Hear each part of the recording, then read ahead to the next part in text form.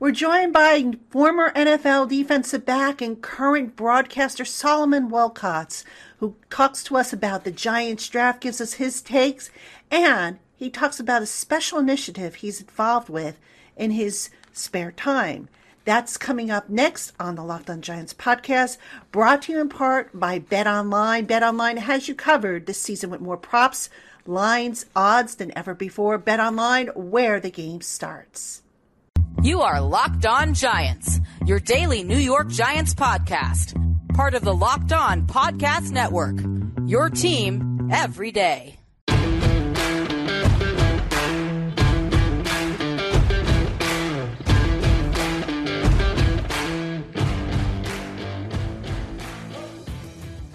Hello, New York Giant fans, and welcome to another edition of the Locked On Giants podcast, part of the Locked On Podcast family, your team every day. Patricia Traina here with you, and as always, folks, thank you so much for making us your first listen of the day, or if watching on YouTube, your first watch of the day. And I'm really excited to have this next guest with me. We've been doing guests all week, but this gentleman in particular, I'm excited to have on. And this is Solomon Wilcox. You might remember him from his days as a former Bengals player. He is also a longtime NFL broadcaster and analyst, does a great job. He's been on Sirius, I believe the NFL.com website, and he's got a new initiative that he's been working with for the betterment of player health and safety involving ALS, and he's going to talk about that later with us on the program. But first, Solomon, as always, thank you so much for coming on, and welcome.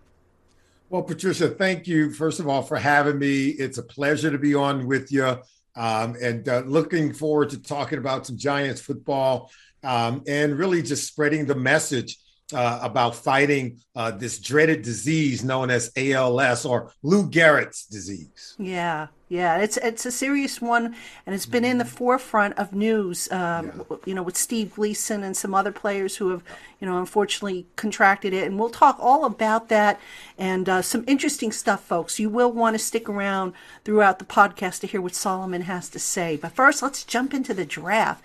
Solomon, I got to get your overall opinion on this draft. Now, this was kind of a weird draft in that quarterbacks. There really wasn't a big demand for quarterbacks. I think we had one go on day two, or two maybe it was. But have you ever recalled a draft being this weird with quarterbacks not going so high? And not to mention that, you're right, the quarterbacks, everybody was like, oh, we're not in the quarterback business. They wanted to get veteran quarterbacks more than they wanted some of the rookies, which come a little bit cheaper on the rookie contract, right? And it was only Kenny Pickett from the University of Pittsburgh that went to the Pittsburgh Steelers with the 20th overall pick. He was the only guy at the quarterback position to go in the first round. All the rest had to wait until the third round, which is where we really thought most of them would go. We kind of compared them to Davis Mills in last year's draft. As you remember, the rookie that came out of Stanford playing for the Houston Texans, and 1 year later, he's a starter. And so there is hope for Malik Willis and some of the other guys, Matt Corral, as well as Desmond Ridder. And so there's hope for these guys, even though they're third-round picks. Someday they could be a starter in the NFL, providing they continue to grow and develop.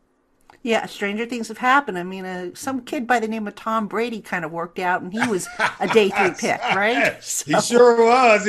A sixth-round pick. Yeah. But this draft was just very interesting. A lot of movement, a lot of trades, a lot of teams moving up the board, teams looking to move down.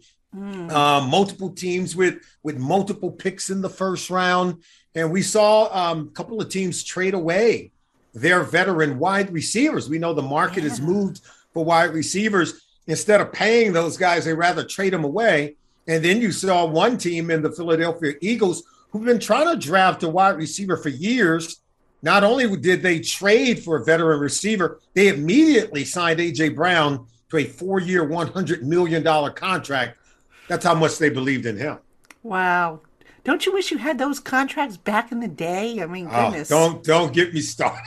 Don't get me started. Absolutely. All right, we won't go there. We won't go there. All right, Solomon, I want to ask you about how the top of the first round unfolded, because the Giants had 2 picks, obviously, in the first round, 5 and 7. There was rumors that they might go Charles Cross. There was also rumors that they wanted to get out of number 7. I don't think the top of the first round could have gone any better for the Giants. What were your thoughts when you saw the 2 cornerbacks come off the board, as opposed to, Hutchinson, who did come off the board, but Thibodeaux that didn't come off the board until the Giants took him? Typically, if you're like the Giants, right, if you are a loaded team and you end up with a couple of picks that high, maybe you look to trade down and get more picks because you already have a solid and set roster. But I think even more so because they have a new general manager in Joe Schoen, a new head coach in Brian Daboll.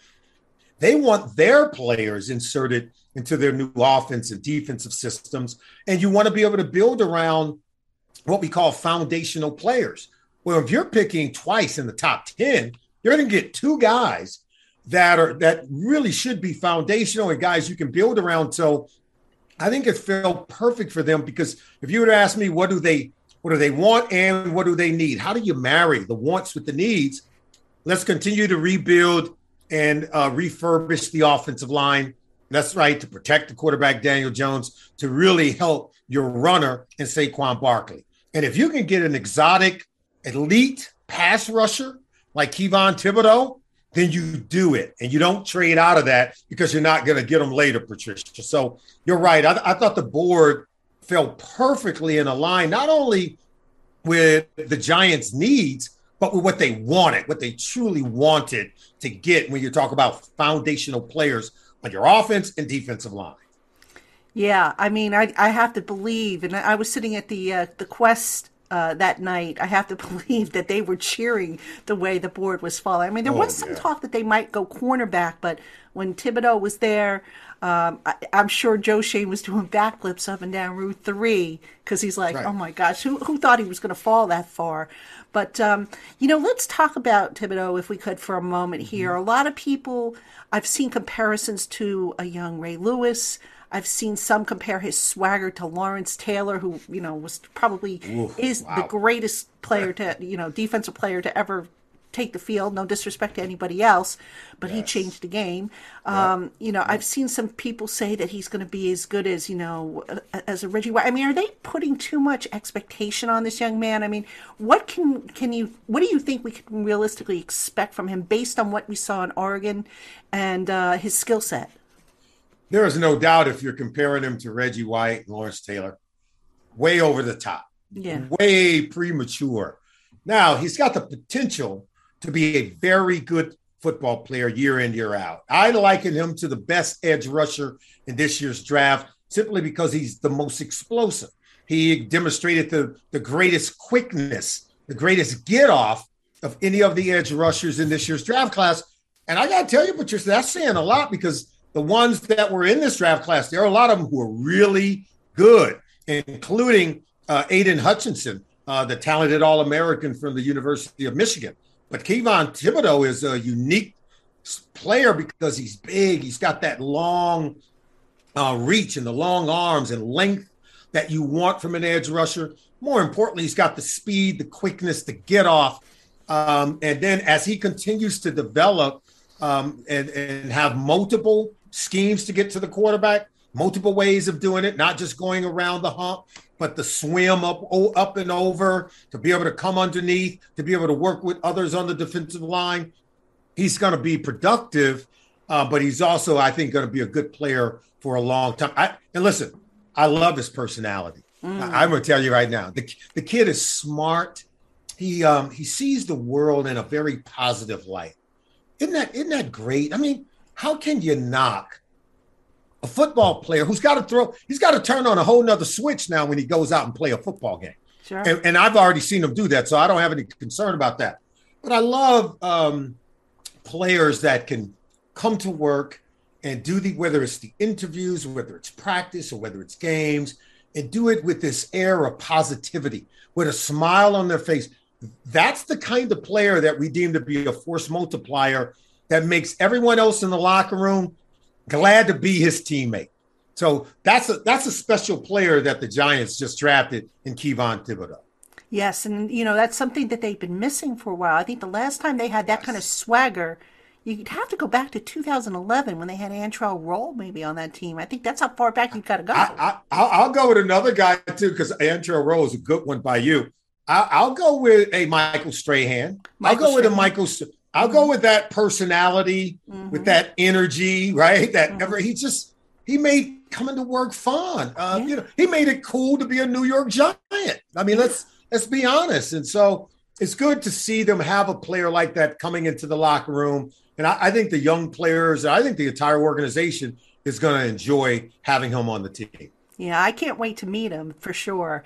Now let's talk about the other first-round pick, Evan Neal, offensive tackle. Now, for years, the Giants' offensive line has been like a Rubik's Cube that nobody's been able to solve.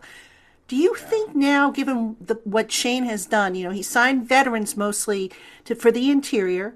He's going with Andrew Thomas at left tackle. Neal's going to project at right tackle, and they have a couple of young guys that they're going to develop. On paper, and I know we have to see them with the pads on, but on paper, is this line maybe a few steps closer to being solved? Yeah, look, John Feliciano and Mark Glowinski are two of the guys they signed that you mentioned, the interior guys in free agency. And Brian Daboll knows them very well. So does Joe Shane. I think that gives you a chance to get better on the offensive line sooner rather than later. When you bring in the rookies, you kind of have to, they're going to go through some growing pains. And we've seen Andrew Thomas at the left tackle position go through some of those growing pains. Evan Neal, while he played left tackle during his final season at Alabama, early in his career, he played right tackle. In fact, he's played both right and left tackle. He's more of a natural right tackle. So he's going to, once he goes back to that right tackle position, I think he's a plug and play player right now. I mean, that's what you hope when you take a guy in the top 10, but he fits not only the need, but as I said, the want. And I think he checks all the boxes because he's tough. He's physical. He's almost like the opposite of Kayvon Thibodeau. This guy's very serious, very down to business. That's what you want on your offensive line now. Guy who's got a mean streak about him, and I think he's gonna give the Giants some of the toughness they've been looking for up front on that offensive line. And if this offensive line and all those names that we just gave you, Patricia, if they come together to create a really good front in front of Daniel Jones and in front of Saquon Barkley, now we can finally see their talents unleashed. It's been a problem over the last few years. As an offensive player, you only can do so much. I always say touchdowns follow good blocking, not the other way around. And if you don't have good blocking, the touchdowns are going to be hard to come by. Sure. And then the Giants proved that last year. I mean, the offensive line was like I hate to say it, but they were like a turnstile. And Daniel Jones, we still don't know what we have in him, here at the Giants. They finally have what they think is going to be a solid system that complements him. Mm-hmm. And hopefully, knock on wood, they'll have healthy receivers and running backs and tight ends, something that they didn't really have last year. Right. We'll come back to Daniel Jones in a minute, but I have to ask you about day 2 of the Giants draft, and in particular, the one guy that had a lot of Giant fans going, what are they doing? And that is the receiver from Kentucky, Wan'Dale Robinson. Now, to me, I think Wan'Dale Robinson is a scheme-specific player. He has a specific skill set that fits within a certain niche within a scheme. What do you see when you look at him on tape? What can he do? What can he bring to the offense? Maybe give us a little hint as to what maybe Daboll's going to run from his days at Buffalo. Well, Brian Daboll, what he wants to do, he wants to attack down the field vertically. Okay, he wants to get receivers down the field vertically, and even as they continue to be consistent in pushing the ball down the field, what he'll do is lift coverage after striking down the field. And they like to bring crossers across the field to those vacated areas and then get the ball to receiver like Wan'Dale Robinson and allow him to create yards after the catch. So if you can catch it and run with it, you fit in Brian Daboll's offense. If you can get beyond the secondary and catch the ball as a vertical pass receiver. You're going to fit in Brian Daboll's offense. It's very multiple in terms of the guys that he wants. And I just go back and look at a young receiver like Gabriel Davis for the Buffalo Bills. In year 2, you saw him in the playoff game, the divisional round game against the Kansas City Chiefs, 4 touchdown receptions. He was good as a rookie, got better in his second year. And so you're going to see receivers be able to produce early. This isn't a system that you got to be in for a long time in order to be productive. I think we saw that with many players who have played in Brian Daboll's offense. It's going to be explosive for sure. And he's also a guy who could probably take some snaps from the backfield, much like Kadarius Toney can. They call him, the human joystick. Yeah. But I call him, it's versatility. It's basically what it is. Wow. Listen, if they can get Kadarius Toney the ball, whether it's in the jet sweep, whether it is in the screen game, the bubble screen game to the outside, and allow him to what we call create yards after the catch, the offense is going to explode. The offense will open up. I just think a healthy Saquon Barkley is going to be enough for defenses to deal with, that if the offensive line is right, and I think it will be, I think this offense is going to have an opportunity to be a stark contrast to what we saw the last couple of years. I mean, night and day, Patricia. I think there's going to be huge improvement. Oh, I certainly hope so. Now, before I move off the draft, and then I want to ask you a little bit about Daniel Jones and some of the veterans on the Giants, before we get to your initiative, folks, stay tuned for that. You won't want to miss that. When you look at the rest of the Giants draft, again, a lot of people are like lukewarm on it. I think there's some value in there, but I want to get your opinion. Who are some of those day 2, day 3 picks that you think are maybe flying under the radar right now, but who could potentially be names that will start catching attention? I really do believe, and I work with Bill Polian on our the opening drive on Sirius XM NFL Radio. He talks about 80% of the players who are starting in the National Football League, who turn out to be the really productive players, they come in the first 3 rounds. He said, yeah, you can get some players who are undrafted that might pop for you, or some other guys, they end up being the backups. They're going to fill in your special teams. But really, it is at the top of the draft. Those are going to be the guys that are going to win the games for you. They're going to be the guys that have to carry the workload. But I thought they did a good job in the 3rd round. Joshua, hope I'm saying his name right. It's the offensive guard out of University Azudu, out of University of North Carolina. Big guy who can anchor and really good at the run game when it comes to getting movement up front. If you go back to not to the 2021 season, but go back to 2020, the offensive line for the North Carolina Tar Heels, they have 2 running backs. One, you might know Michael Carter, the running back with the Jets, but also Javonte Williams, who's playing with the Denver Broncos. This offense at times were unstoppable when they had those 2 runners. And they had Elijah Moore, who Elijah Moore was down at Ole Miss. But I really was just trying to really point to the fact that it was an offense that could run the ball. And this offensive line, I think, is going to be made better by a 3rd round pick that nobody really expect to do much.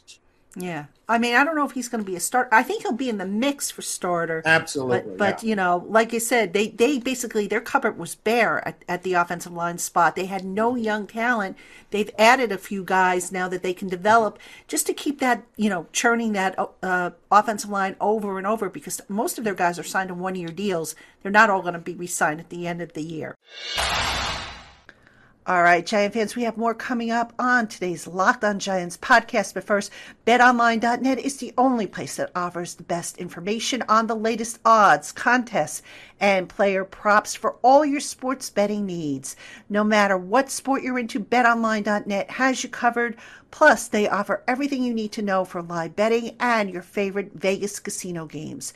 Head on over to BetOnline.net today to learn more about the trends and the action. BetOnline, where the game starts. All right, Solomon, I want to talk a little bit about some of the veterans on the Giants team. Specifically, let's start with Daniel Jones. Now, big year for him. The Giants decided not to pick up his option year, which was not a surprise. Financially, it made a whole lot of sense not to do it.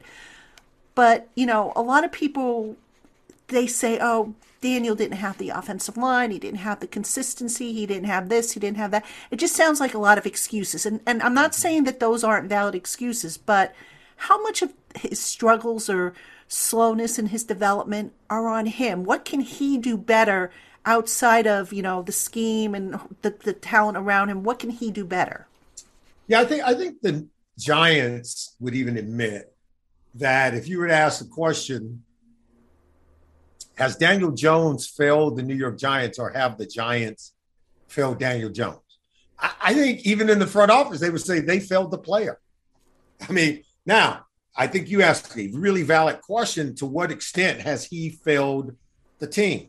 And that is the inability to protect the football, because he's had multiple coordinators, multiple play callers in his ear.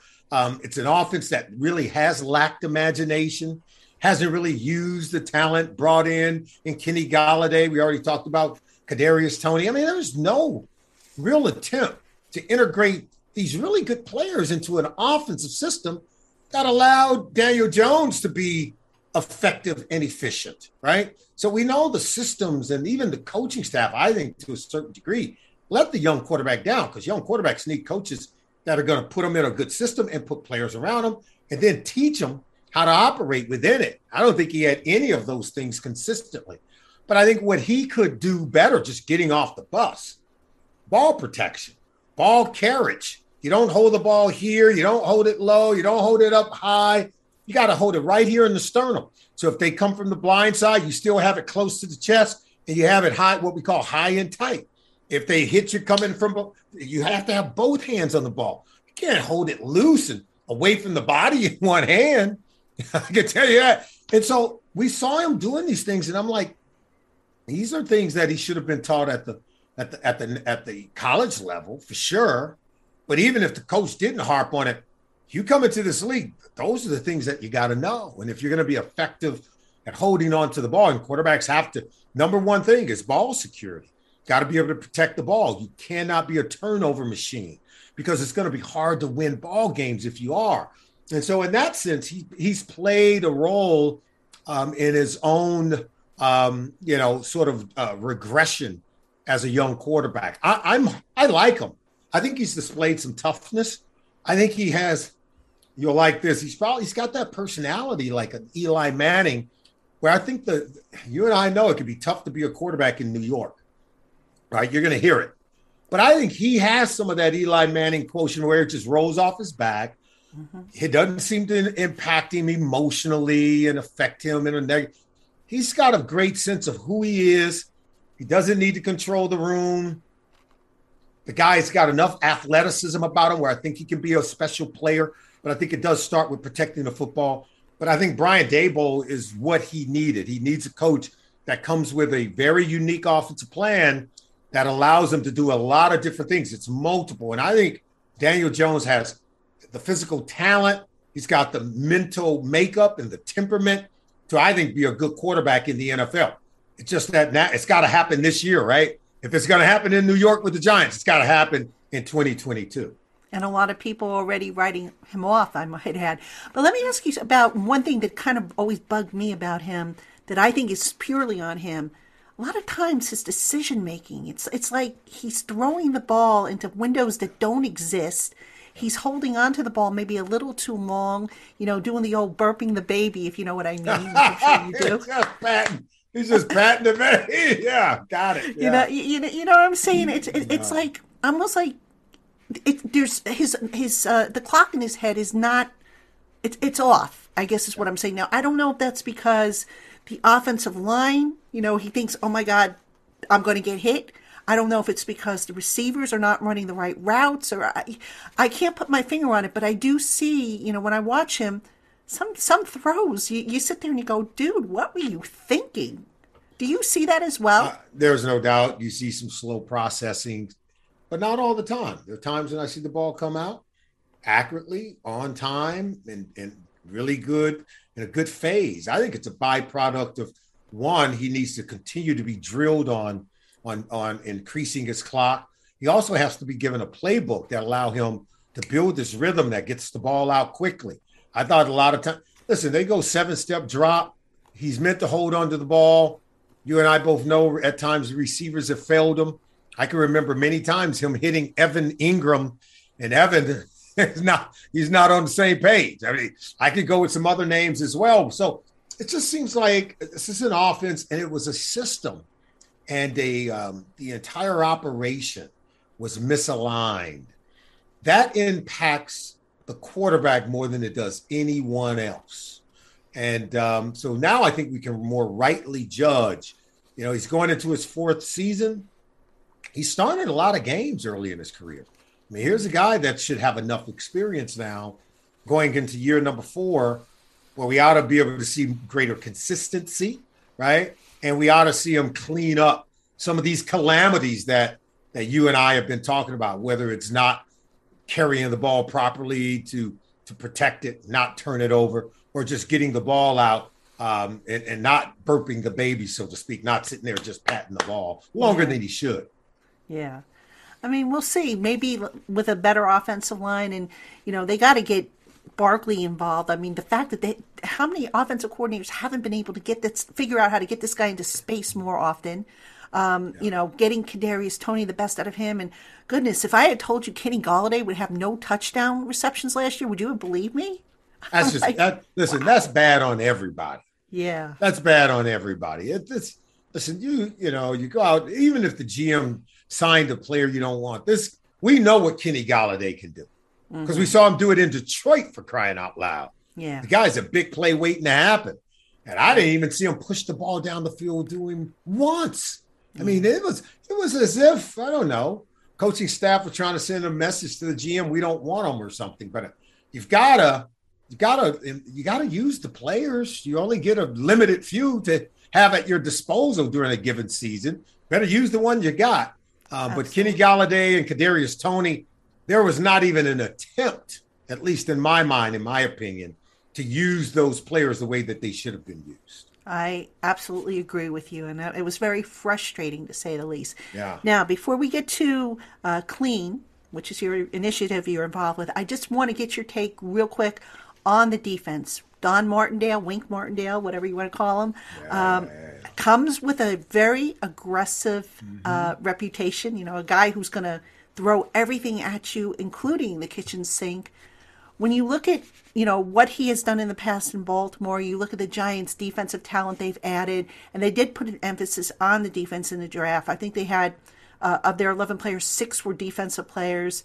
The returning guys like Ojulari, McKinney, Blake Martinez is coming back. I mean, what do you see with that defense, and what do you think we might expect beyond, you know, the aggressiveness? Is it going to be exotic? Is it going to be straightforward? I mean, what do you anticipate with Wink? Yeah, well, Don Martindale now, he hadn't seen a quarterback yet that he doesn't want to blitz. Okay. And that's dangerous too, if you don't have coverage guys.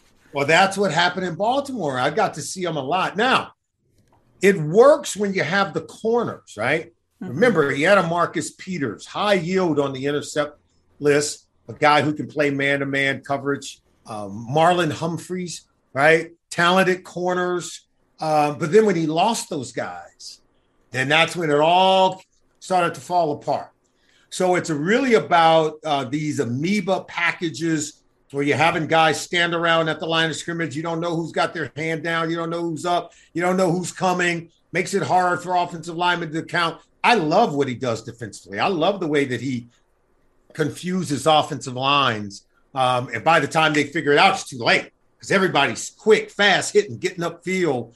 And it's going to be great to have a player like Kayvon Thibodeau within this offense operating in that system. But you and I both know this is a team that's up against the cap. We don't know if James Bradbury is going to even be back. I guarantee you, Wink Martindale is in there every day. Can I at least have James Bradbury? Come on, Joe Shane. But no, it looks like James Bradbury is going to be on his way out, who I think is a really talented corner and would fit good in this system. So tell me while you're blitzing the quarterback and sending everybody at him, who's covering on the back end? Because that was the same problem that Don Martindale had in Baltimore with the Ravens last year. it was so bad that in the first game against the Bengals, Joe Burrow carved him up for well over 350 yards. And then you would think he would develop maybe a more milder approach considering he was without both of his starting corners. No, he even forecasted. No, I'm coming after the second-year quarterback in Joe Burrow. Well, Joe had over 400 yards. It went from bad to worse. And then that's when John Harbaugh allowed you guys to hire Don Martindale as your defensive coordinator. Yeah, I think as we record this, James Bradberry is still on the roster, but yes, I do think he's on the way out.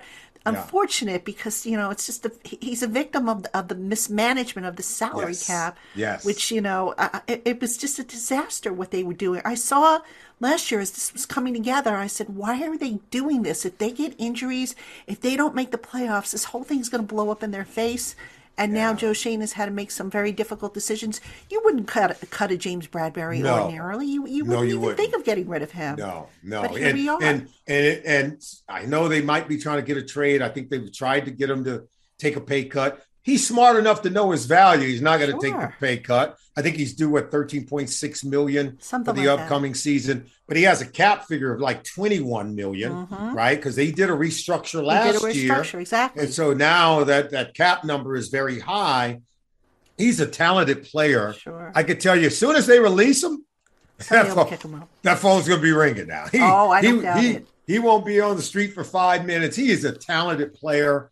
And I'm hearing there's a lot of teams who are like on the James Bradberry watch list. They're just sitting there and watching and waiting.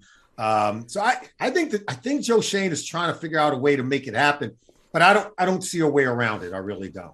I mean, unless they tack on extra voidable years, but then they got to carry that contract on the books for, multiple years, which I don't think he wants to do. No, he wants to get rid of all the Dave Gettleman guys. I mean, you and I both know. You want to divorce that as soon as you possibly can and move on. That's the phase they're in. That's kind of like the alimony. You're paying alimony with the dead cat money. That's right. Trust me, I worked out these scenarios. Right. I don't see a way around it other than to just flat out cut him. Unfortunately, designate him as if you have to call him. Well, actually, it doesn't matter if you designate him a post June 1st cut because he has a voidable year next year. But there's no other way around it. And you're right. There's no trade market because teams know what the Giants' situation is, and they know that Bradberry's going to become available. So, hey, we'll just sit tight and wait until he becomes available, and we don't have to give up anything. Absolutely. So they're smart. All right, Giant fans, we have more coming up on today's Locked On Giants podcast. But first, Built Bar is the protein bar that tastes like a candy bar, but without the calories and without the sugar. Most Built Bars contain around 130 calories, 4 grams of sugar, and 4 net carbs and 17 grams of protein, and they taste great. Built Bar offers 9 amazing flavors, a nut and nut-free variety, plus a rotating limited-time offering of different flavors that changes up every so many weeks. Head on over to BuiltBar.com today to see what their current flavor lineup looks like, and use our special promo code LOCKED15 to save 15% off your first order. Again, that code is LOCKED15 for 15% off at BuiltBar.com. Let us talk now about Clean. Now, just a little background information before I have you talk about it. ALS, Lou Gehrig's disease, has made the headlines lately with at the NFL. You've had players such as Steve Gleason, O.J. Brigance, Tim Green, I think was recently diagnosed with the disease. And you are involved with this company, Clean. It's spelled CLENE. Yeah. And they are working on a new treatment, I believe, that will help those who are stricken by ALS. Can you talk a little bit about that treatment? And start off, if you would, let's backtrack a little bit. What drew you to this? And then tell us a little bit about the treatment and the advancements that Clean is making. Well, I've been very fortunate to be blessed with really good health, to be able to play in the National Football League for 7 seasons, to be able to cover it for 25 years as a broadcaster. I couldn't do that if I didn't have the brain, if I didn't have my faculties, if I didn't have my health. And so I'm keenly aware that, like a Steve Gleason with the New Orleans Saints, or an O.J. Brigance with the Baltimore Ravens, or Tim Green, who was a former broadcaster himself and could no longer call games. He's a phenomenal author, a great writer of novels, and lost his ability to do the things that he loves to do because of the disease that we know as ALS. And so it's just really one of those things where I've watched so many young people lose their health to this disease. And then after reading and learning about the reports that NFL players are 4 times more likely to get the disease of ALS and die from it. And so I partnered with Clean Nanomedicine and their CEO, Rob Etherington, to help get the message out about their new drug that's in a late phase clinical trial that hopefully will be coming on the market soon. But really more importantly is to bring greater awareness to the fact that there is a need for these new innovative treatments. We haven't had any drugs. It's been a long time since we've had any drugs or any new treatments come to the forefront to be made available for ALS patients. And so we want to shine a bigger light on that and help people to understand that there is a need, and there are companies and executives and researchers really working very hard, like companies that had Clean Nanomedicine, to bring those new innovative treatments to the market. Now, I apologize because I didn't finish my medical degree, but dementia and Alzheimer's, that's not related to ALS, is it? Or is it kind of? Well, those are what we call neurodegenerative diseases. So in that sense, they're in the same family of what we call tauopathies. But no, this treatment, what we're talking about, is specifically for ALS. Gotcha. Okay. I asked because I lost both my parents to dementia, and I know there's been advancements to be made there, but I had just wondered if maybe this covered it as well. So, for those not familiar with ALS, can you just describe, what it does, how it affects the person? You mentioned it affects the brain. I imagine it affects the motor skills as well at some point. I mean, can you just kind of... Rob Etherington and our CEO at Clean Nanomedicine does a really good job of describing kind of what ALS is. Just in layman's terms, is when the cells in our brain lose the energy. Think about maybe your 90-year-old grandmother, and maybe she moves a little slower and talks a little slower.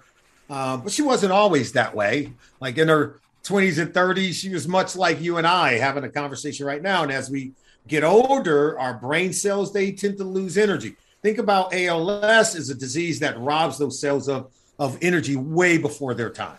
Okay. Mm-hmm. And so now you have someone, just the ability to move, the ability to talk, the ability to breathe. You're robbed of those motor skills in the brain. And so to have those cells lose energy, you're going to see someone slow down in terms of the processing, their ability to speak and talk and move in ways that can be just very heartbreaking and very tragic when you're young and you lose your vitality in the middle of your life. Is ALS related to CTE, which I know has been in the news a lot, especially with pro football players? I think there are studies out there that show some correlation, but really CTE, just like you mentioned with dementia and Parkinson's, it's in the family of tauopathies.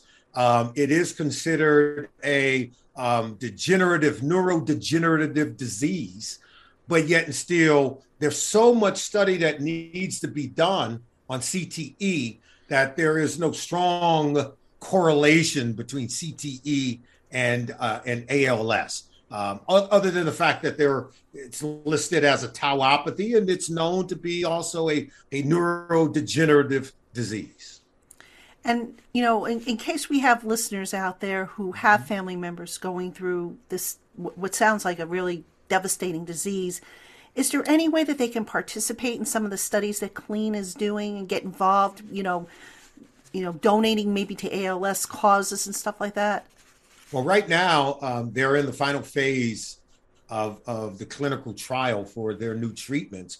But you can go to the website just to find out more information about what Clean is doing to bring about these new innovative treatments and how they're expected to come to market, and follow what Clean is doing. Learn of their story and how and what they're doing in terms of trying to find a cure or treatments for this disease. Treatments is probably the best way to define what they're working on. And Clean is an example of how executives and researchers are really focusing on developing much needed new treatments to fight ALS disease. So you can go to the website at clean.com. That's CLENE.com to find out more. And of course, we'll have that website in our show notes in case anybody, didn't write that down or anything like that. But, watching a loved one, just suffer like that, especially with a disease for which there's no known cure or any way to kind of stop it from progressing. This sounds like it provides some hope for people who are stricken by ALS. Absolutely. And that's why you want to go to the Clean website, because I think if you read about what Clean Nanomedicine and Rob Etherington and the people there are doing, I think it will provide you some hope. I think it will provide you some answers to some very serious questions. If you know someone who's battling ALS disease, I think you'll come away feeling a lot better knowing that there's some very smart and talented people who are working on solutions to the problem. Well, that's good to know, because, there are so many incurable diseases out there, and to know that progress is being made on one that just totally affects the most important part of the body, which is the brain. The brain, exactly. Absolutely. And what would we be without our brains, right? Oh my goodness, right? I don't even want to think about it. I don't either. And again, as somebody who lost two parents to dementia, and I'm getting up in age, believe it or not. I sit there and I say, my God, what would I be like without my brain? Because I do a lot of writing in addition to podcasting and everything like that. So I have to do a lot of research. And if I couldn't do that, I might as well just, call it a life. So. And Patricia, you and I both know, because I host podcasts and radio shows and done television for 25 years, the amount of research that we have to do, right? Amount of reading and note taking, and then the building of and creation of content. Right? The writing that takes place and the storytelling that you need to have, and to be able to do that extemporaneously, hey, listen, as we get older, you have to stop down, maybe you get a little slower, but to be able, if you're losing that cognitive ability, it could be heartbreaking. There's no doubt about it. It could be very heartbreaking, because we sometimes take our health for granted. But when we lose it prematurely, it really does hit home. And that's why the people at the Clean Nanomedicine are working so very hard to try to find a solution to help people have more hope and understand that there's someone out there who's fighting and working on your behalf.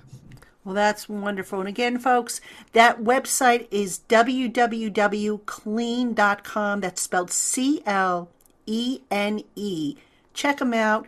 Get the facts, get some information, learn about this disease, learn about what the folks at Clean Nanomedicine are doing.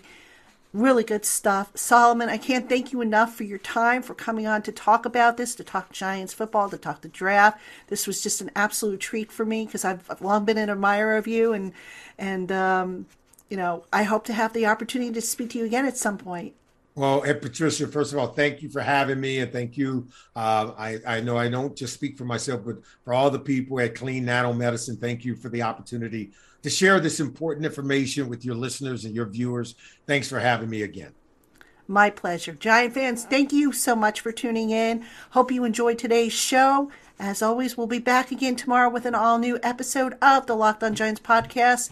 Until then, everybody, have a fantastic day.